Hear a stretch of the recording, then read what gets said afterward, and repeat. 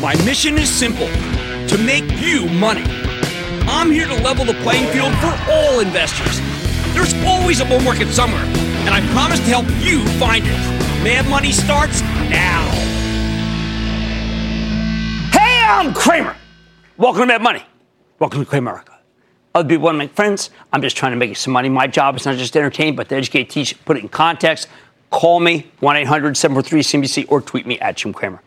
This wasn't just a great day for the stock market. Dow surging 353 points, S&P gaining 0.97%, NASDAQ falling 1.39%. It was also a revealing day. For weeks, we have been battered by China worries, as the trade war seems to be heating up. And anything that looked remotely like a China stock, well, it just got hammered. What makes a China stock? Well, just look at what rallied big today after President Trump tweeted that he had a very good conversation with his Chinese counterpart, President Xi. By the way, that by itself was pretty shocking, but it gave us a nice boost, as did the news that the two leaders are planning to have an extended meeting at the G20 conference next week. Now, this meeting is a very big deal. First, until today, we doubted there even would be one. Even after today's terrific run, the market's effectively been stuck here. All we've done is take a round trip back to where we were in late April. Did you know that? The issue. Everyone's worried that the trade war with China is causing an economic slowdown here, which means the Federal Reserve needs to cut interest rates either at its meeting tomorrow or perhaps the one in July. I don't mind when stocks are being kept afloat by what's known as the Fed put, meaning there's a net underneath the averages that will catch us or perhaps even act as a trampoline and propel us higher when the Fed takes action. You know, I think it makes sense for the Fed to cut more each year. That last rate hike was wrong. They know nothing. Long-term bond yields are plummeting. Housing's getting weaker. Retail sluggish. Transport's flagging. That's exactly when the Fed should tap on the accelerator. I keep describing this as the bizarre bad news is good news dynamic. Bad economic news means that the Fed is more likely to do something, which allows stocks to go higher. Unfortunately, though, this is not the kind of dynamic that can take the averages to much higher levels. As much as I want the Fed to cut interest rates, you know what? I'd be much happier, and it would be much better if we simply had a strong economy with low inflation like we have, rather than a not-so-hot economy that's about to get a boost from our central bank before it completely rolls over and dies. Today's China-fueled rally shows us exactly what that would look like. What allowed this remarkable run? Well, it's simple. Wall Street is so worried about the trade war that any indication there might be ratcheting down in tensions is taken as really fabulous news and a reason to buy. Now, we know that President Trump is itching to extend his tariffs to the remaining $300 billion worth of goods that we import from China because he feels betrayed by Xi, and he's wary about how the Chinese have played other presidents. But if we get, say, a 10% tariff on that $300 billion, which, by the way, I think is very possible, American consumers will take a major hit because the tariff, well, you know what? In the end, we're going to start seeing it, I think, as a targeted sales tax. Not now. The president thinks the tariff's paid for by the Chinese. Retailers have been warning us for ages, though, about this. You could argue that all of these companies are simply talking their book, and that's true to an extent. But that's the point. Retailers want to stop the tariffs from spreading because they believe these tariffs will be bad for their businesses, or at least bad for their business, but might be good for the country. The other problem with the situation is that we can't necessarily count on our valiant Fed chief, Jay Powell. He needs to walk on a fine line. Every time the president bashes him for foolishly raising rates since December, even though the president was right, it makes it hard for Powell to roll back that decision. He doesn't want to look like a puppet.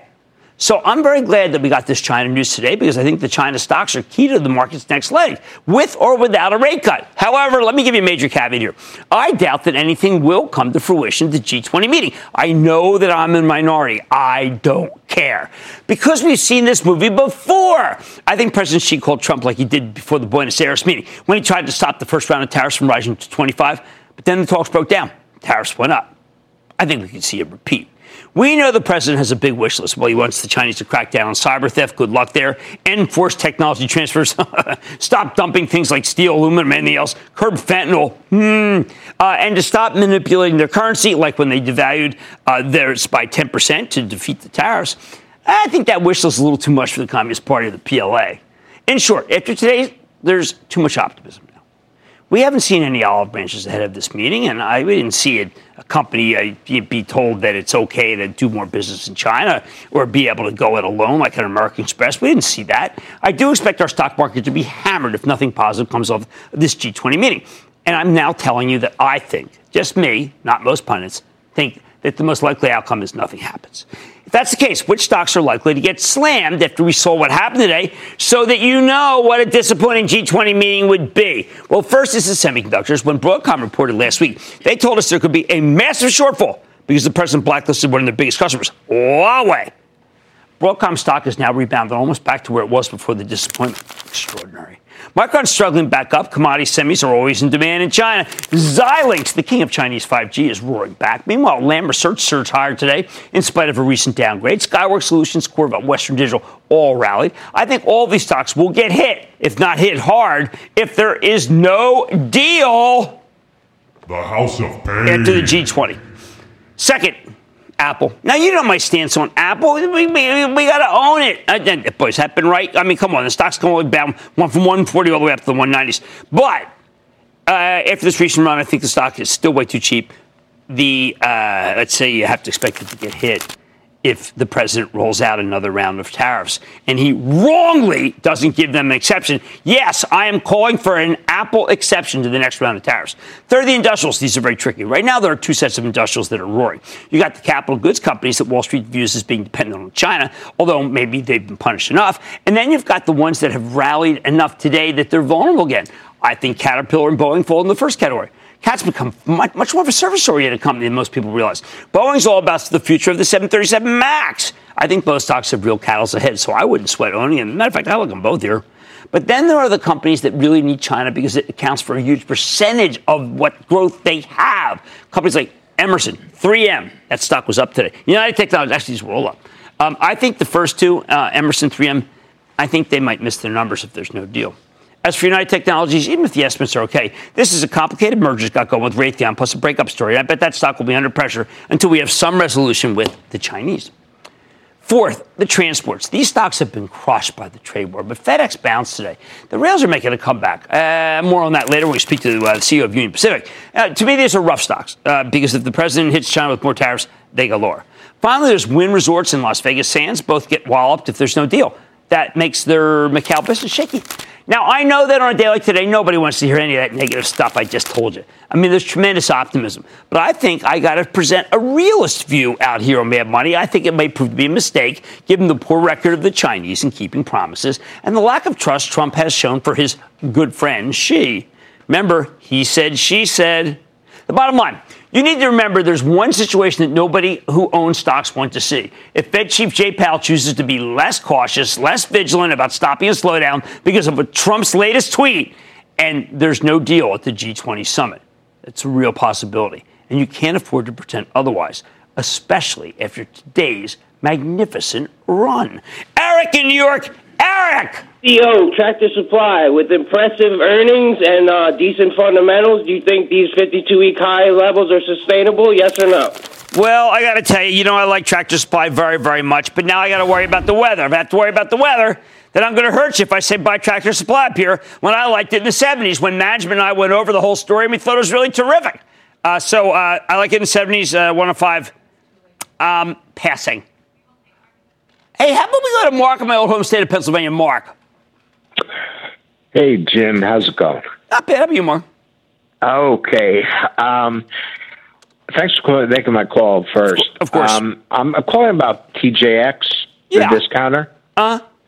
And I know I saw your segment regarding retailers, the barbell. Right. Philosophy, hey, Ben, keep running that ad. Isn't that cool? Go ahead. I'm sorry.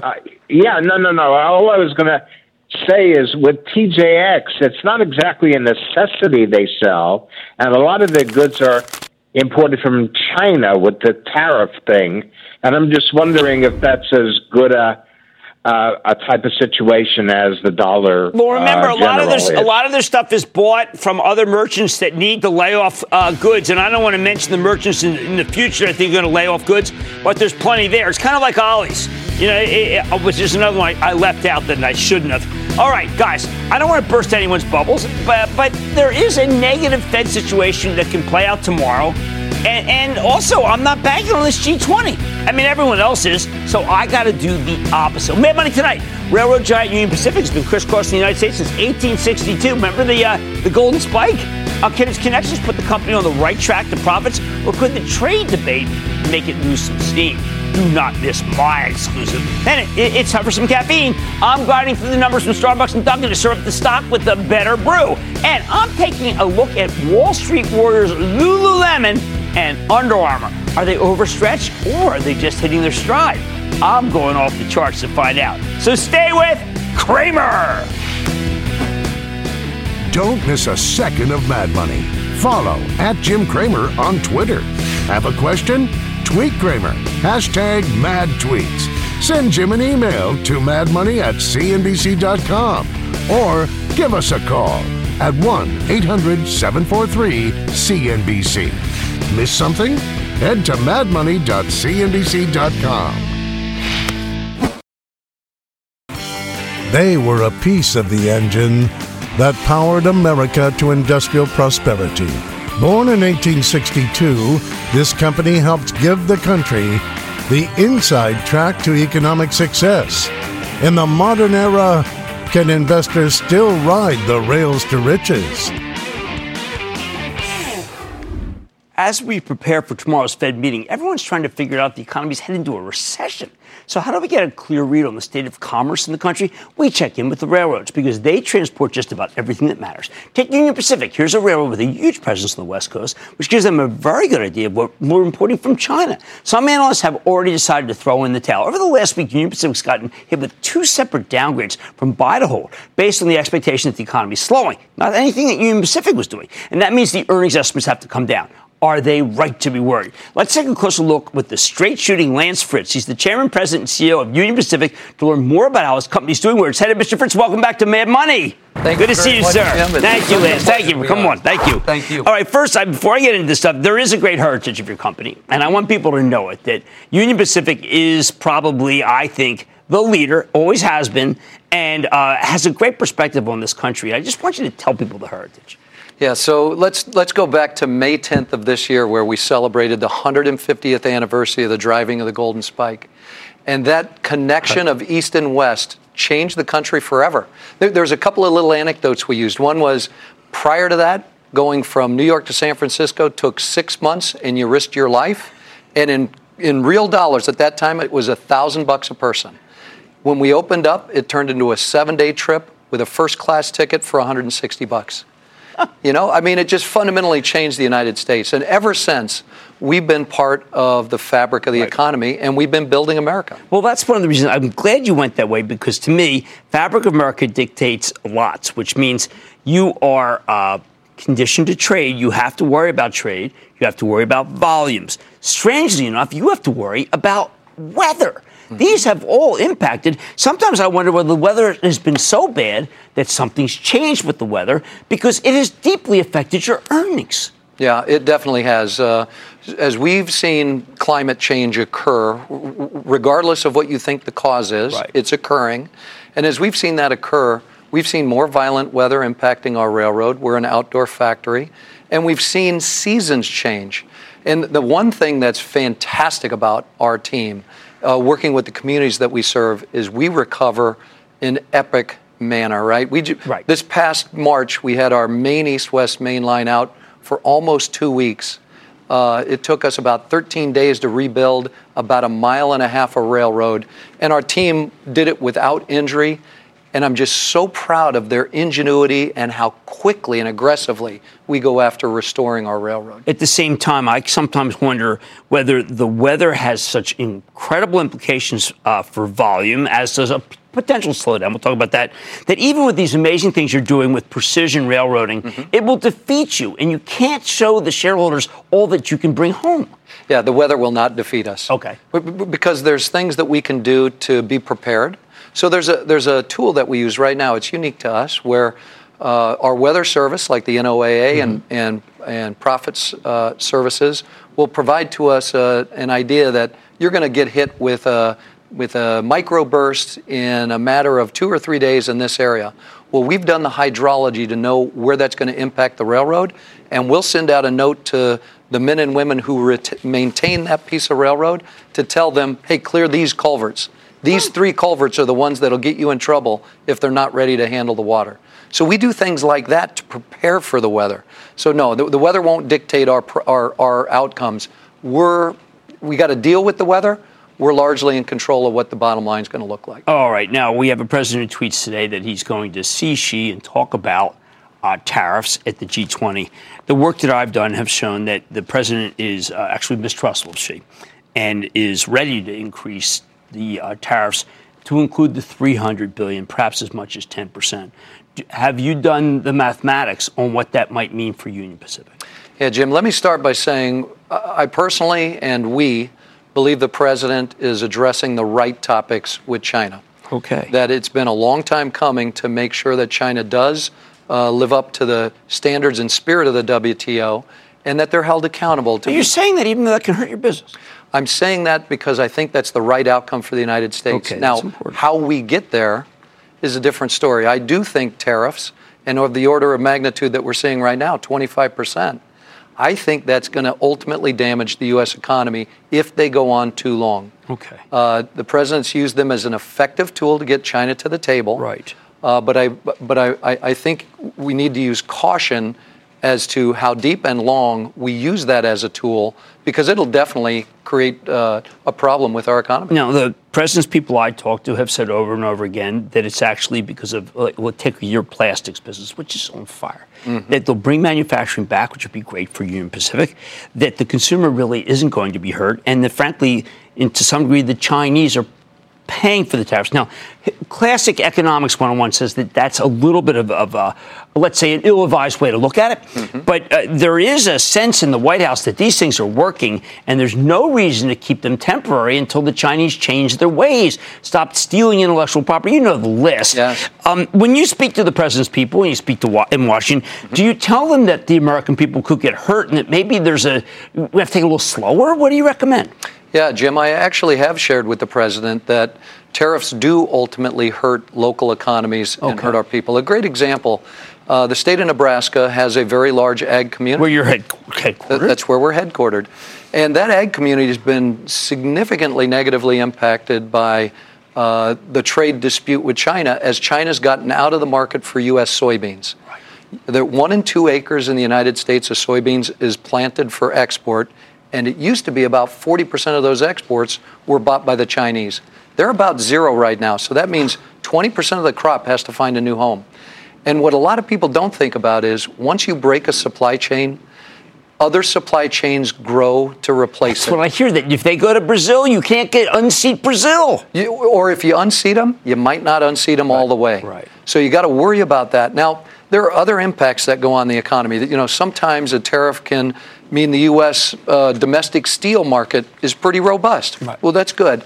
That doesn't mean all U.S. steel jobs are coming back. Right. The relentless pursuit of productivity and the reality of competing globally says a lot of those jobs have been lost to automation. Yeah, we have to accept that, I think. I think we have to. You can't not everything come back.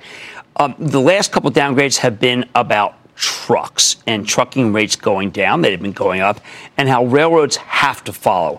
I'm looking at what you're doing with precision railroading and say, okay, let's say there is some decline in the rate. The fact is this precision railroading is a remarkable concept that is just beginning, and you could get your operating ratio down even if the volumes don't stay because of the trucking problem. We absolutely believe that. You do. Good. This is key. You definitely hit that we are in a softer truck market, right, and that might have impact on the top line. But we also know that our implementation of PSR, Precision Scheduled Railroading, which we call Unified Plan 2020, that's well on its way. And it's demonstrating significant productivity and efficiency savings. And I think, well, we know we're keeping with our guidance this year, which is a sub-61 operating ratio. Which is big. And over $500 million in productivity just this year. And we're as confident as ever that we're going to be able to achieve both. As always, giving some of that back. You know that with your balance sheet allows you to continue to buy back shares. You've bought back a tremendous amount. It seems to be your orientation to continue to return money to shareholders. It is. So the whole thing we're trying to do, Jim, is create more ability to generate cash and operating income.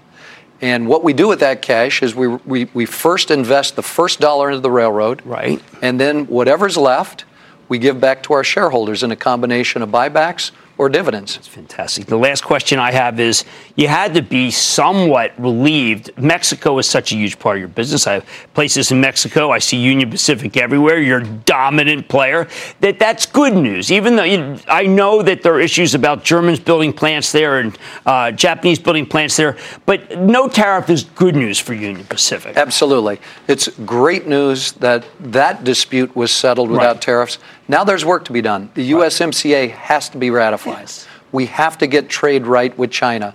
We have to move on to an agreement with Japan, and we need an agreement with the EU. Whew, that's a tall order, but it sounds like you're optimistic. I am. All right, very good. That's Lance Fritz, Chairman, President, and CEO of Union Pacific. I hope you see why I think this is my favorite railroad. No slight. The other guys are great too, but wow, I think you're going to continue to deliver, and this precision is working. That money's back after the break.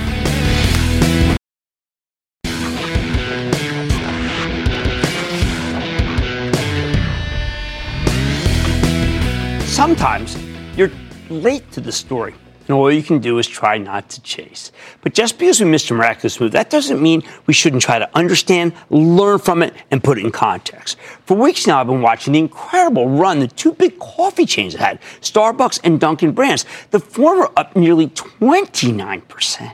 This is a big cap name. The latter up 25%. And these companies have done a fantastic job of defying the bears. Starbucks is supposed to be caught in the crosshairs of the trade war with China. Dunkin' was being targeted by some legendary short sellers predicting a downturn. In the end, both stocks have caught fire, and while I think they're too expensive for the moment to pounce on, it's worth thinking about what's fueling this move. See, it's not just about coffee prices, which have indeed been trending lower for the past couple of years, and it's helped gross margins.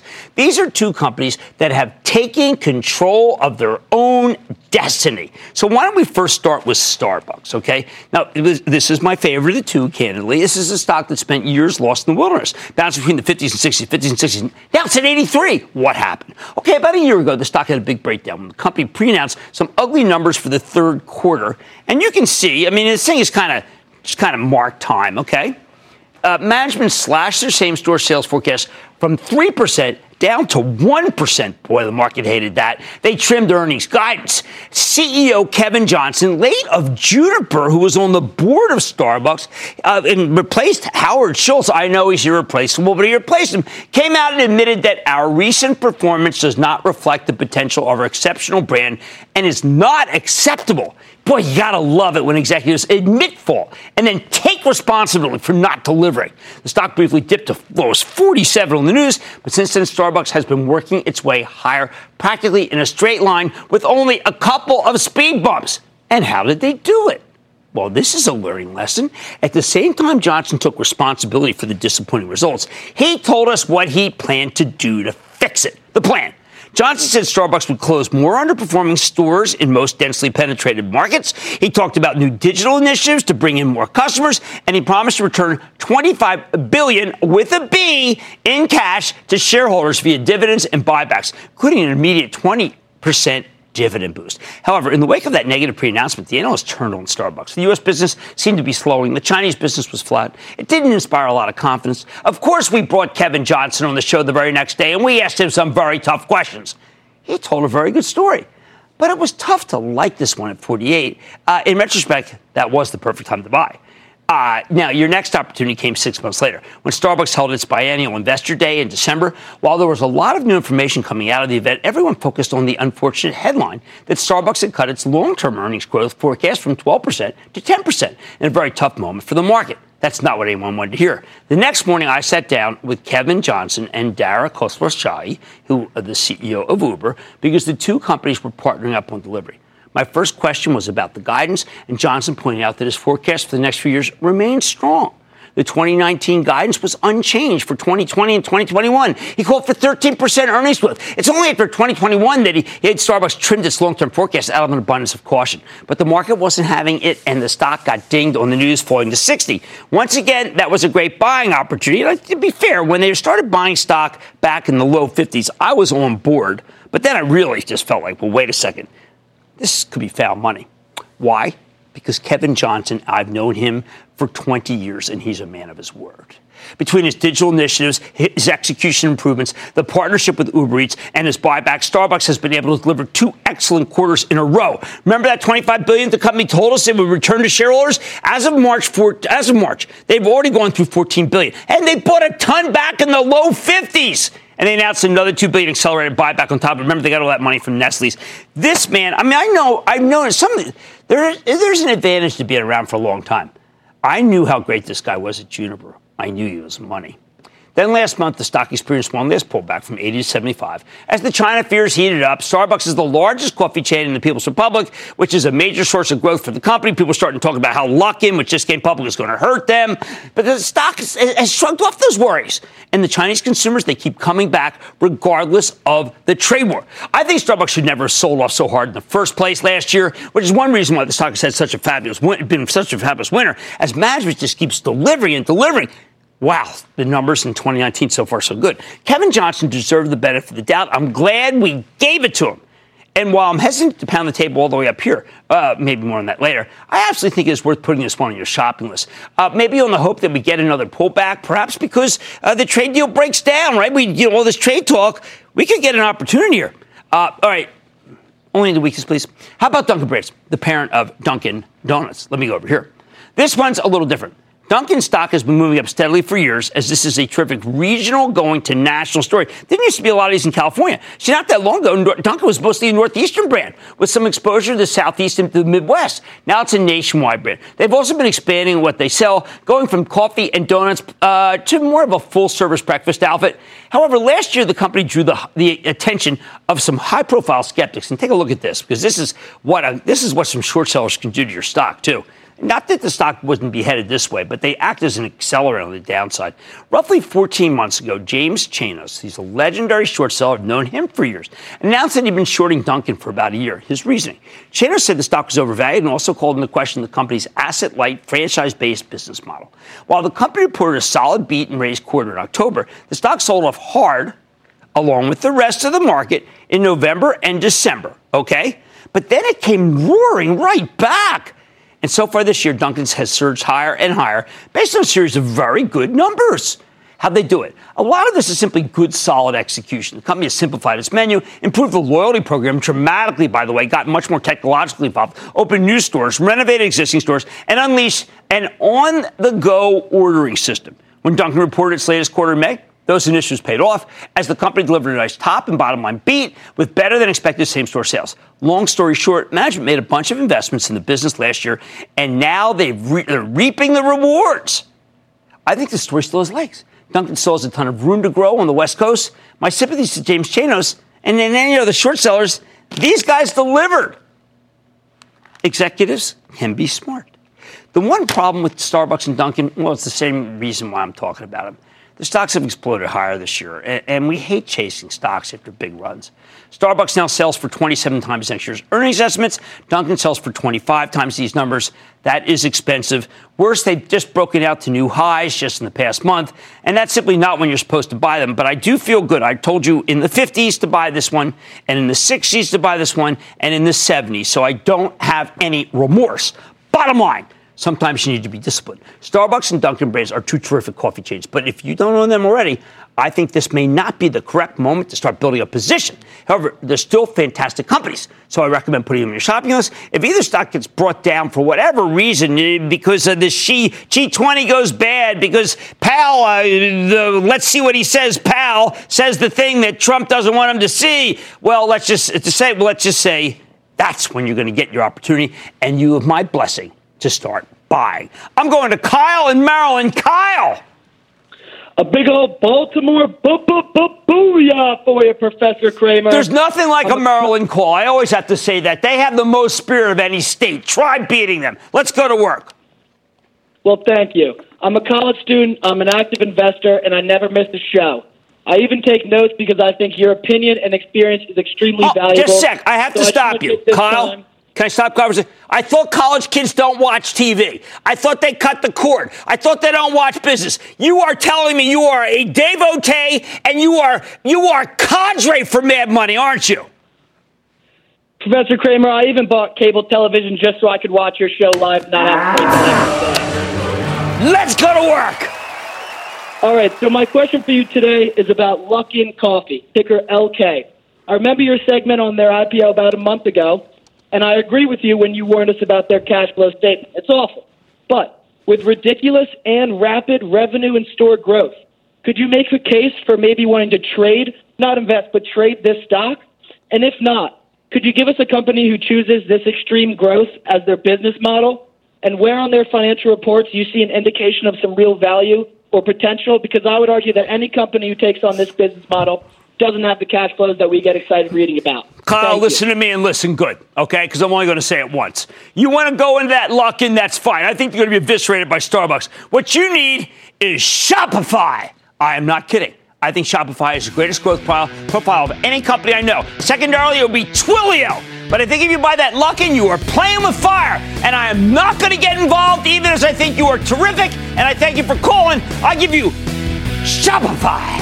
And then, secondarily, Twilio. All right, discipline trumps conviction, people. Starbucks and Dunkin' Brands, they're terrific. They are. They're great. We love them, right? Especially Kevin Johnson, KJ, as I like to call him. But this isn't necessarily the right moment to buy. The earlier moments when we're pounding the table were. Hey, mad money ahead. Can Lululemon or Under Armour work up a sweat in this market? I am tackling the technicals to find out. Then what Facebook's move into e-commerce really means for this stock, not like what you heard all day. And all your calls, rapid fire, in tonight's edition of the Lightning Round. So stay with Cramer.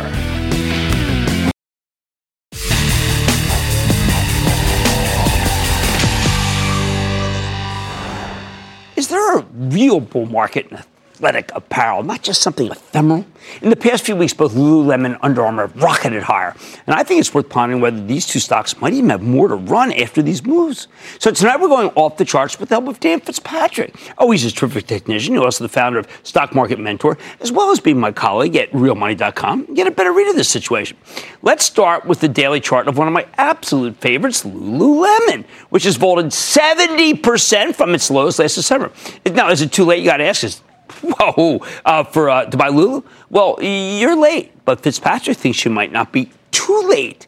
As he sees it, there's evidence that this stock is still being bought by big institutional investors, and that means it could have more upside. Near term, he thinks the stock could go to $200. Longer term, he thinks it's headed to $220.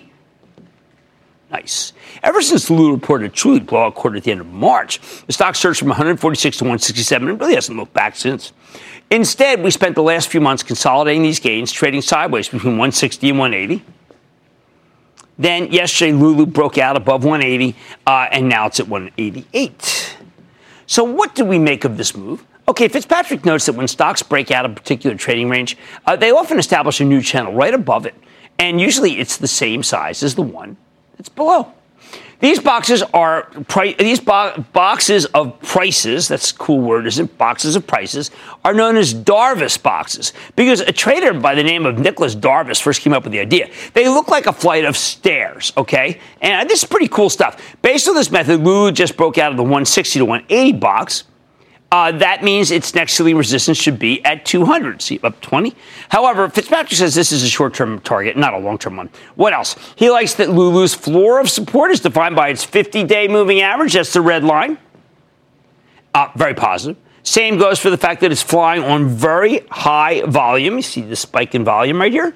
That's very important because this is a sure sign that big money keeps flowing into this stock. All right, how about a longer-term view? I want you to take a look at Lululemon's weekly chart, okay? On this one, the longer-term 40-week moving average, okay, here's the blue line, defines Lulu's floor of support. Isn't this pretty consistent, right? I mean, that really does tell you the story. It's good news. Why is it good news? Well, because Fitzpatrick thinks that the slope of the 40-week moving average is just about right. It's not too flat, which would indicate that the stock is stagnating. It's not too steep, which would mean it's having a parabolic move, and easy money has already been made. Parabolic moves, according to Cramer, are always bad moves. Can't go up too fast. This is a Goldilocks slope, so to speak, indicating Lulu's moving higher at a rate that's just right. Now, if we use the same Darvas box methodology on the weekly chart, what does it give us? Well, for the past several months, Lulu's been trading in a range between 110 and 165. That's a $55 range. So if we operate under the assumption that stocks go from one box to another box of the same size, that means Lululemon's new range should run from 165 to 220. And that's why Fitzpatrick thinks it can go to 220 over a longer period of time. What else? Fitzpatrick points out that you can see 7 or 8 very tall volume bars, and they're all green, okay? All right, so this is important. In other words, the stock has been roaring on high volume, which gives us more evidence that major institutions are putting their money to work in Lululemon. That's why it thinks it's not too late to buy the stock. As long as the stock stays above its 40-week moving average, of which it's well above right now, Fitzpatrick remains a believer. You can see all the big moves are up on big volume. All right, now how about one that really people have given up on except for me, and now they're starting, the Johnny-come-latelys are joining now. I'm talking about Under Armour. Yes, this one has a very different trajectory. Witness the action in Under Armour's weekly chart, okay? Here's a stock that spent years getting hammered. I mean, oh man. It's now down 50% from its highs in 2015. But Under Armour has finally started showing signs of life as it pops out of what's known as a volatility squeeze. All right. So where does Fitzpatrick think it's headed? Okay, before the breakout, Under Armour was trading between $16.50 and $25. Okay, you can see this. Boom, boom, boom. And that gives us an $8.50 range. This channel first started forming early last year when the stock first broke out above its 40-week moving average. For Fitzpatrick, that means it is an extremely durable and reliable base that can serve as a springboard for much higher prices. Squeeze, boom. Okay? If we use the same measured methodology that we used for Lululemon, that means this stock is now trading between $25 and $33.50. Given that it spent months coiled like a spring right below its old ceiling of resistance, Fitzpatrick thinks the stock can cover that ground pretty darn quickly. And even at $33.50, up 23% from these levels, Under Armour would still be 39% below its all-time highs. So that's not a crazy target at all. I agree. So how do we get here? Take a look at Under Armour's daily chart. Fitzpatrick says that the stock's recent run is all about a volatility squeeze. Remember I mentioned that? And you measure volatility with these two black lines that are known as Bollinger Bands. Okay, John Bollinger, unbelievable technician. Okay, when these bands get tight, it often leads to a big move in price because volatility is cyclical. You go from periods of low volatility to periods of high volatility, and that's what's happening right now with Under Armour. At the same time, there's the moving average convergence divergence, or MACD indicator, right down here, okay? And that powerful momentum gauge helps technicians detect changes in a stock's trajectory before, not coincident, but before they happen.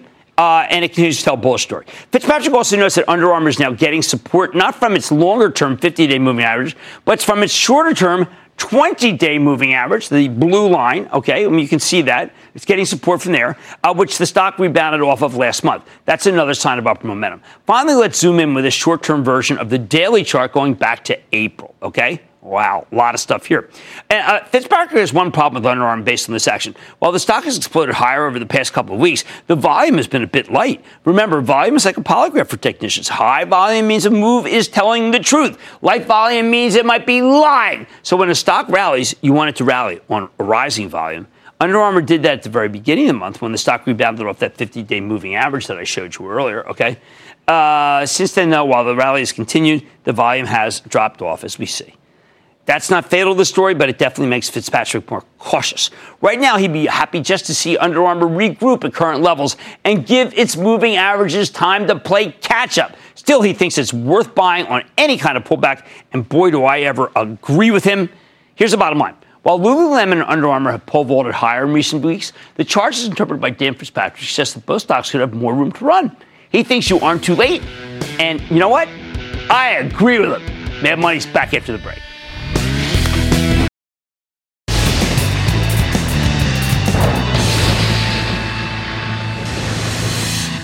It is time. So for this lightning round, and then the lightning round is over. Are you ready? Skate down. Over the lightning round comes over. We'll start with Amy in Connecticut. Amy. Good evening, Mr. Cramer. Good evening, Amy. I appreciate your 25 years of market wisdom and valuable insight. Thank you. Thanks for that, and thanks for taking my call. My question is for a stock. Great-looking chart and an uptrend, but one of the few not participating in today's rally. Company is Atlassian. Atlassian, I think that, people say they're rivals with Slack, they're partners with Slack. I say they're fantastic, and I like those guys. And the symbol is team. Let's go to Marianne in Illinois. Marianne. Hi, Jim. I'll get right to the point. I'm thinking of buying Spotify. I'm going to get right to the point. I think you should buy Spotify. I think they're doing a remarkable job. I love the podcast decision. Let's go to Clevertis in Pennsylvania. Clevertis. Booyah, Jim. Booyah. From the Poconos. Love the Poconos. My stock is Prologis, PLD. Well, I looked at Honesdale for a place in a long time on the lack of wax, and I've got to tell you, I think that alike. I think that stock is terrific. I need to go to Daniel in New York. Daniel. Yes. Hit me. I'd like to take a moment to thank you. Of course. For all your good advice and making me a better investor. Thank you. You're welcome. My stock is Annette. The ticker's Annette. It's Arista. Oh, man, you're talking about Jay Shree. We believe in Jay Shree. Now, we believe in Cisco a little more, but hey, that's a go. Oh, stop it. Keith in Texas. Don't insult me. Keith in Texas. Keith. Hey, Jim. Love your show. First-time caller. First-time caller. Halliburton at 30. Sell. Sorry, hate to be so anti the fossilers, but I am. I need to go to Gregory in California. Gregory. Professor C, how are you? You are indeed the fairest of them all. Well, thank you very much. Great club call last week, and to all the other listeners out there, if you're on the fence, just join up. It's a great club. Oh, well, thank you very much. Wow. You got it. I'm calling about Invitation Homes. I've done quite... Invitation Homes, I'm not a fan. Oh, boy.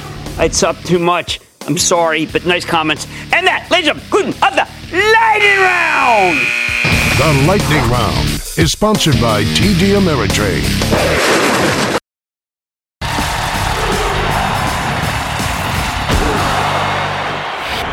Just because a company is incredibly cynical and self-serving, that doesn't mean it can't do good things now and then. And that's Facebook's new cyber currency initiative in a nutshell. This could prove to be a very good thing for 2 billion plus people who either don't have credit cards or live in countries where there's so much inflation that a traditional bank account, well, let's just say it would be quite risky. There's a lot of justifiable skepticism that Facebook's simply doing this to improve its image. And you know what? I'm sure that's a part of it. Not that there's anything wrong with that. But I think this Libra nonprofit initiative run by David Marcus, former president of PayPal, and a guy I like very much, who is a champion for privacy and, yes, a rectitude when it comes to the customer, I think will actually work. Libra will take advantage of Facebook's messaging platform, which Marcus runs, to let users in countries with unstable currencies 48% of the world's people live in these kinds of shaky regimes, and let them conduct transactions on the up and up.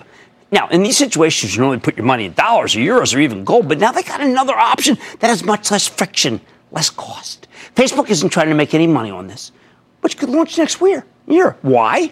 Because it's right to not make any money, but it's also right to show Congress that hundreds of millions of people still trust them and need them. They're really desperate for better PR. Who can blame them? Because they don't want to be raked over the coals by legislators worldwide for the rest of their lives. And so they're actually doing a good thing. A really good thing. For example, we know that check cashing operations have a really pernicious influence on poor neighborhoods. If you don't have a bank nearby, you're going to get ripped off by one of these check cashing guys. Facebook's new Libra currency could let you get around that. And if they end up helping millions of Americans, that will make it tougher for Congress to crack down on their privacy practices and, of course, help millions of Americans. Now, maybe a cryptocurrency isn't the best way to help people in banking deserts, but it's something. In a perfect world, we'd bring back postal banking, where you could open a savings account at the post office, which is something we used to have when I was a kid.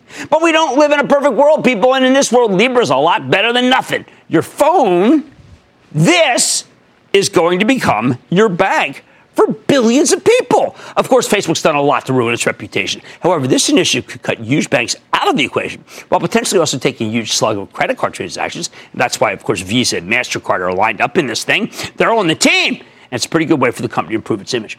It would be better if Facebook didn't do anything shady to begin with. But the whole business model is premised on using your data to come up with targeted advertising. They're not going to do that, but they are setting up Libra in a way that I regard as kind of arm's length and won't make them any money to begin with. Now, this is a generally positive thing. I have no problem with companies doing good things to improve their public image. And ultimately, I wouldn't be surprised if Libra turns out to be a very big deal for Facebook shareholders, giving you still one more reason to buy the stock if you needed any more to do so. Stick with Cramer.